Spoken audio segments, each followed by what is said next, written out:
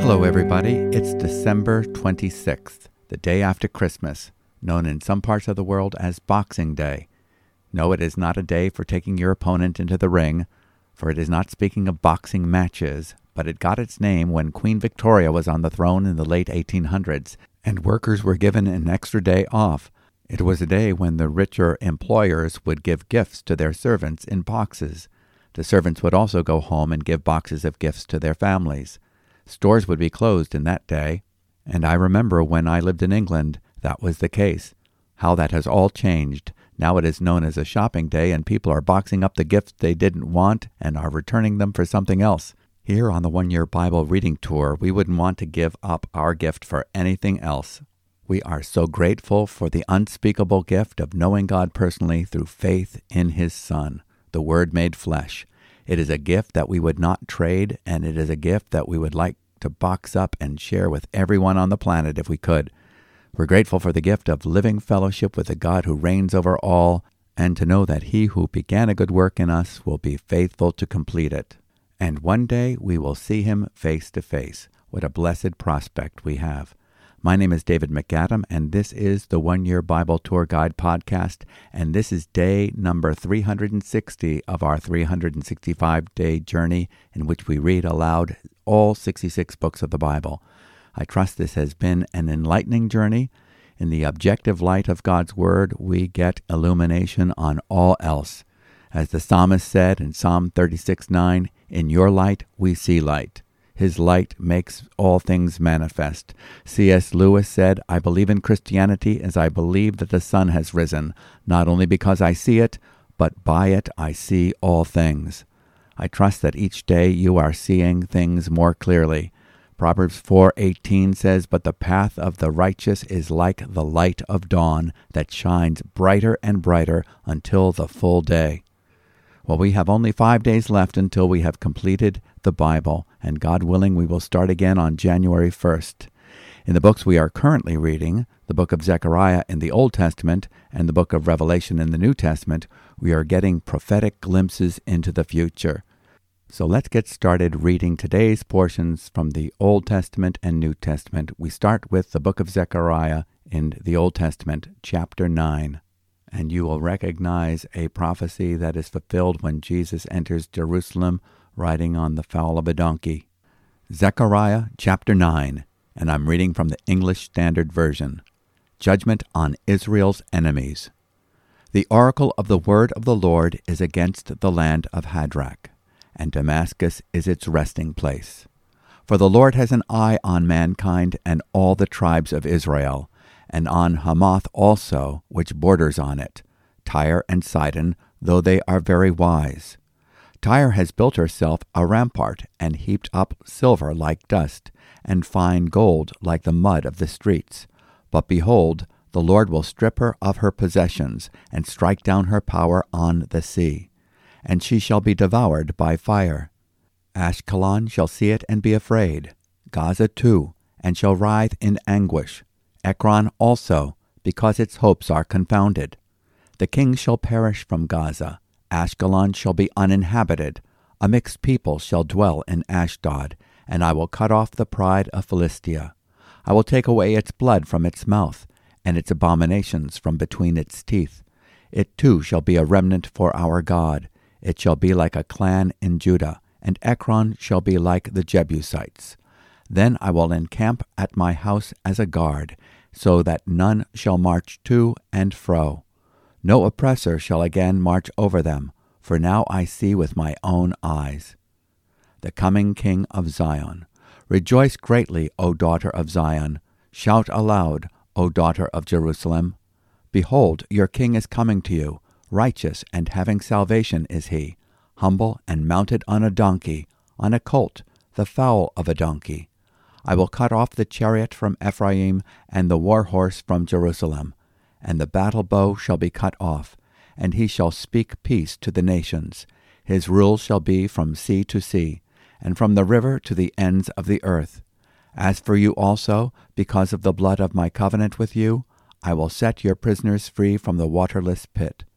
Return to your stronghold, O prisoners of hope. Today I declare that I will restore to you double, for I have bent Judah as my bow. I have made Ephraim its arrow. I will stir up your sons, O Zion, against your sons, O Greece, and wield you like a warrior's sword. The Lord will save his people. Then the Lord will appear over them, and his arrow will go forth like lightning. The Lord God will sound the trumpet, and will march forth in the whirlwinds of the south. The Lord of hosts will protect them, and they shall devour and tread down the sling stones, and they shall drink and roar as if drunk with wine, and be full like a bowl, drenched like the corners of the altar. On that day the Lord their God will save them, as the flock of his people, for like the jewels of a crown they shall shine on his land. For how great is his goodness, and how great is his beauty! Grain shall make the young men flourish, and new wine the young women.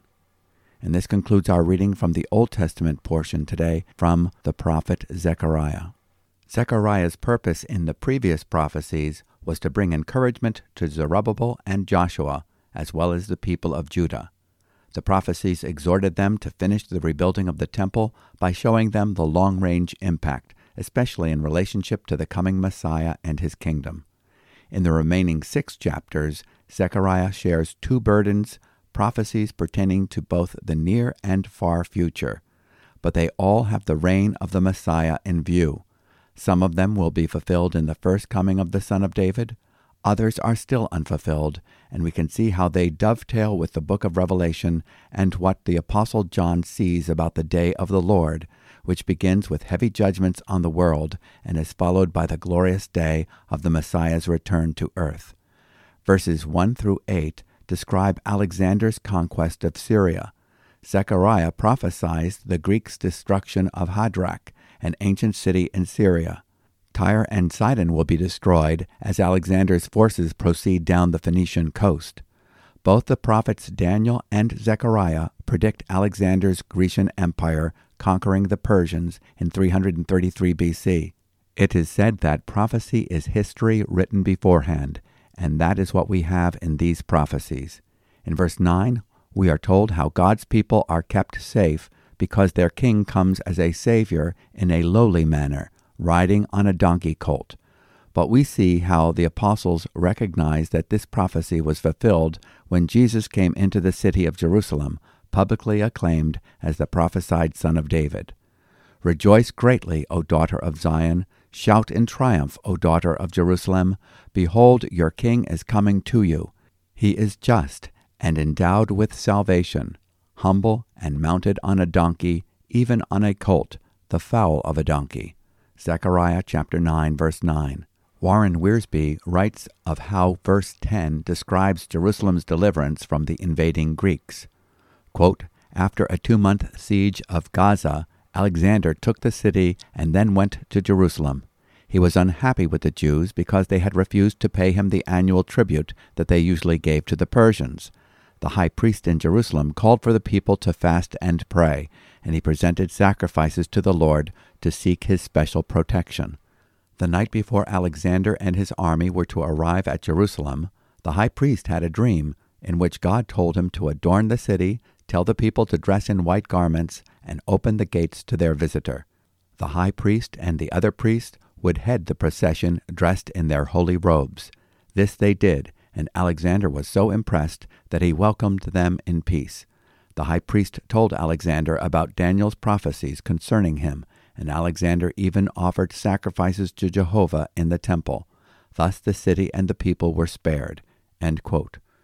Other commentators see how these verses also predict the Hanukkah victory that Judas Maccabeus will have had over Antiochus Epiphanes in 164 BC. Verses 16 and 17 hint at the future deliverance that God will provide for Israel when under siege from the nations at Armageddon. And the Lord their God will save them in that day as the flock of his people, for they are as the stones of a crown, sparkling in his land. For what comeliness and beauty will be theirs! Grain will make the young men flourish, and new wine the virgins. Zechariah chapter 9, verses 16 and 17. Next we go to the book of the Revelation of Jesus Christ by the Apostle John. Revelation chapter 17. The Great Prostitute and the Beast. Then one of the 7 angels who had the 7 bowls came and said to me, Come, I will show you the judgment of the great prostitute who is seated on many waters, with whom the kings of the earth have committed sexual immorality, and with the wine of whose sexual immorality the dwellers on earth have become drunk. And he carried me away in the spirit into a wilderness, and I saw a woman sitting on a scarlet beast that was full of blasphemous names, and it had 7 heads and 10 horns. The woman was arrayed in purple and scarlet, and adorned with gold jewels and pearls, holding in her hand a golden cup full of abominations and the impurities of her sexual immorality. And on her forehead was written a name of mystery, Babylon the Great, mother of prostitutes and of earth's abominations. And I saw the woman drunk with the blood of the saints, the blood of the martyrs of Jesus. When I saw her, I marveled greatly. But the angel said to me, Why do you marvel? I will tell you the mystery of the woman, and of the beast with 7 heads and 10 horns that carries her. The beast that you saw was, and is not, and is about to rise from the bottomless pit, and go to destruction. And the dwellers on earth, whose names have not been written in the book of life from the foundation of the world, will marvel to see the beast, because it was, and is not, and is to come. This calls for a mind with wisdom. The 7 heads are 7 mountains on which the woman is seated. They are also 7 kings, 5 of whom have fallen.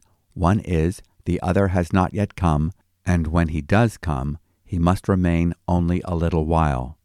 As for the beast that was and is not, it is an 8th, but it belongs to the 7th, and it goes to destruction. And the 10 horns that you saw are 10 kings who have not yet received royal power, but they are to receive authority as kings for 1 hour, together with the beast. These are of one mind, and they hand over their power and authority to the beast. They will make war on the Lamb, and the Lamb will conquer them, for he is Lord of lords and King of kings, and those with him are called and chosen and faithful. And the angel said to me, The waters that you saw, where the prostitute is seated, are peoples and multitudes and nations and languages. And the 10 horns that you saw, they and the beast will hate the prostitute. They will make her desolate and naked, and devour her flesh and burn her up with fire. For God has put it into their hearts to carry out his purpose by being of one mind and handing over their royal power to the beast, until the words of God are fulfilled. And the woman that you saw is the great city that has dominion over the kings of the earth. And this concludes our reading from the New Testament, chapter 17, from the book of the Revelation of Jesus Christ. Let's take a moment to recap and reflect. Chapters 17 and 18 take us in close to look at the judgment upon the civic and commercial Babylon and the religious Babylon. Babylon means gate of the gods, and it has proved to be historically the gate to idolatry. It was founded as a city by Noah's great-grandson, Nimrod, and was the capital of the Babylonian Empire. The city was built on the river Euphrates. Jeremiah refers to Babylon as one that dwells by many waters, Jeremiah 51, verse 13, and Revelation chapter 17, verse 2.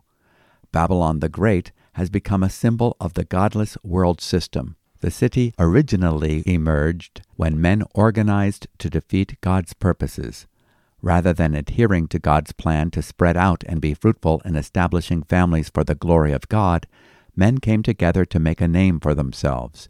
This rebellious spirit has been at work in every age. Babylon is personified as the mother of harlots, sponsoring spiritual infidelity and lawlessness from generation to generation.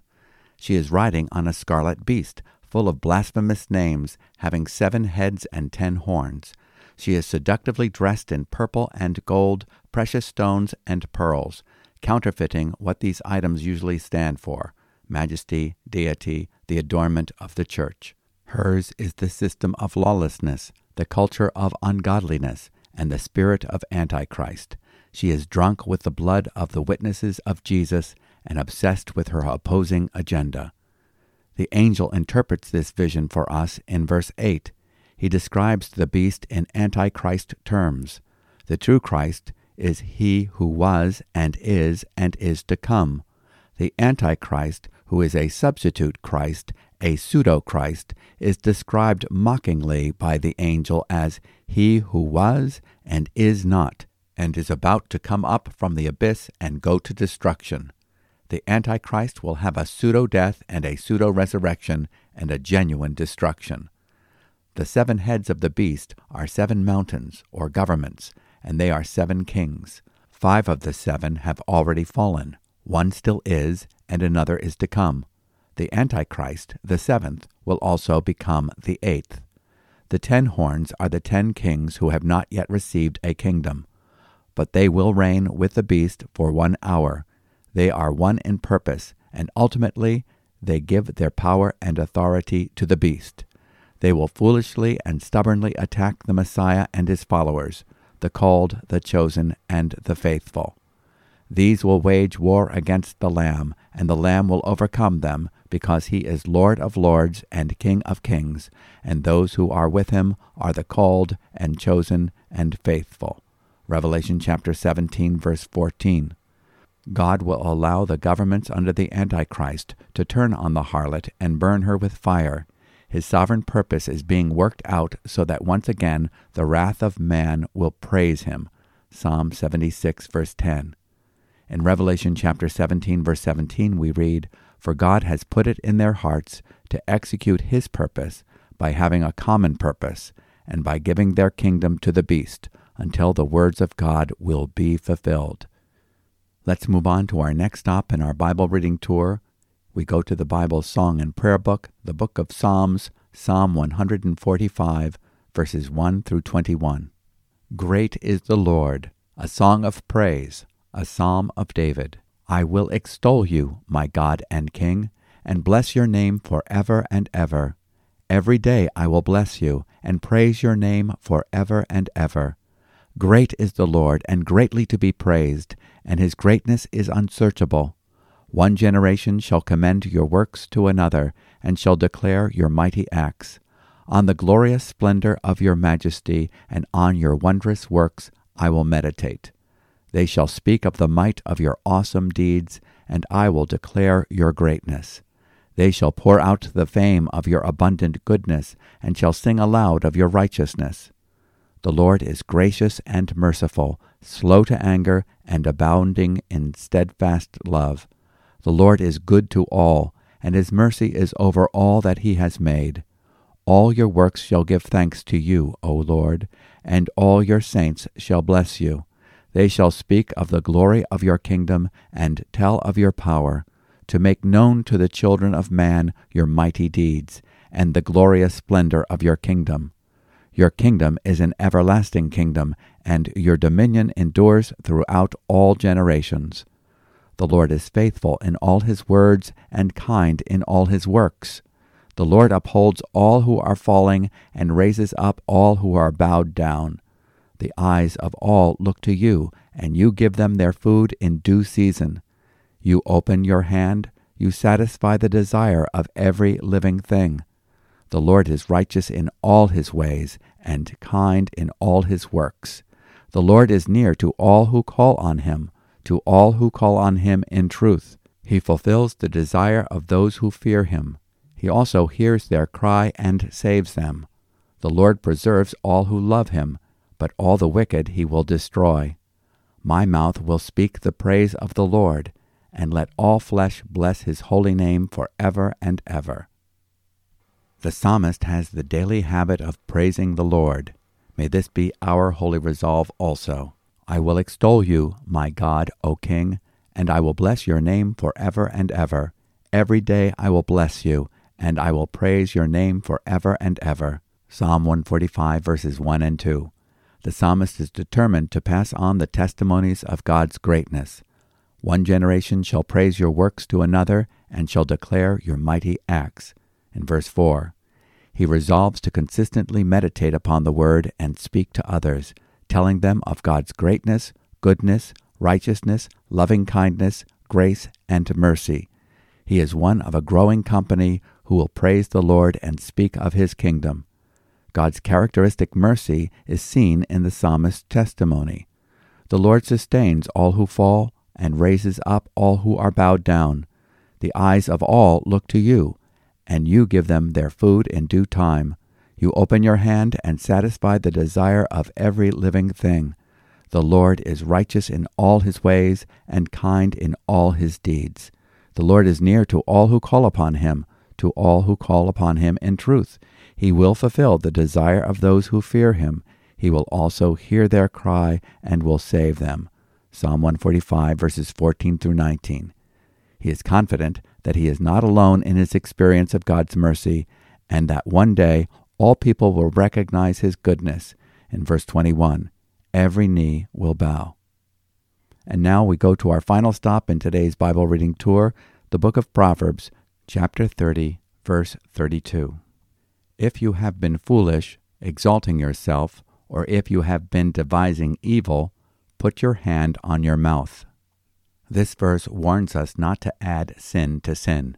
When you realize the foolishness of your pride or scheming, don't make the situation worse through verbal self-justification or passing blame.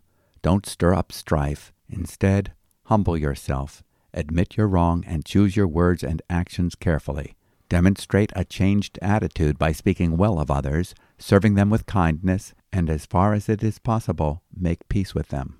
Let's pray together.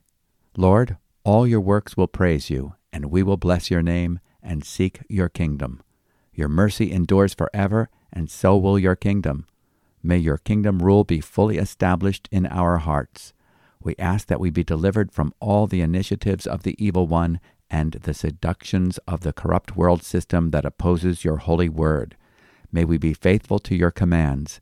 We trust that you have given us our history ahead of time in your inerrant word, and that you will defeat every foe and reign victorious.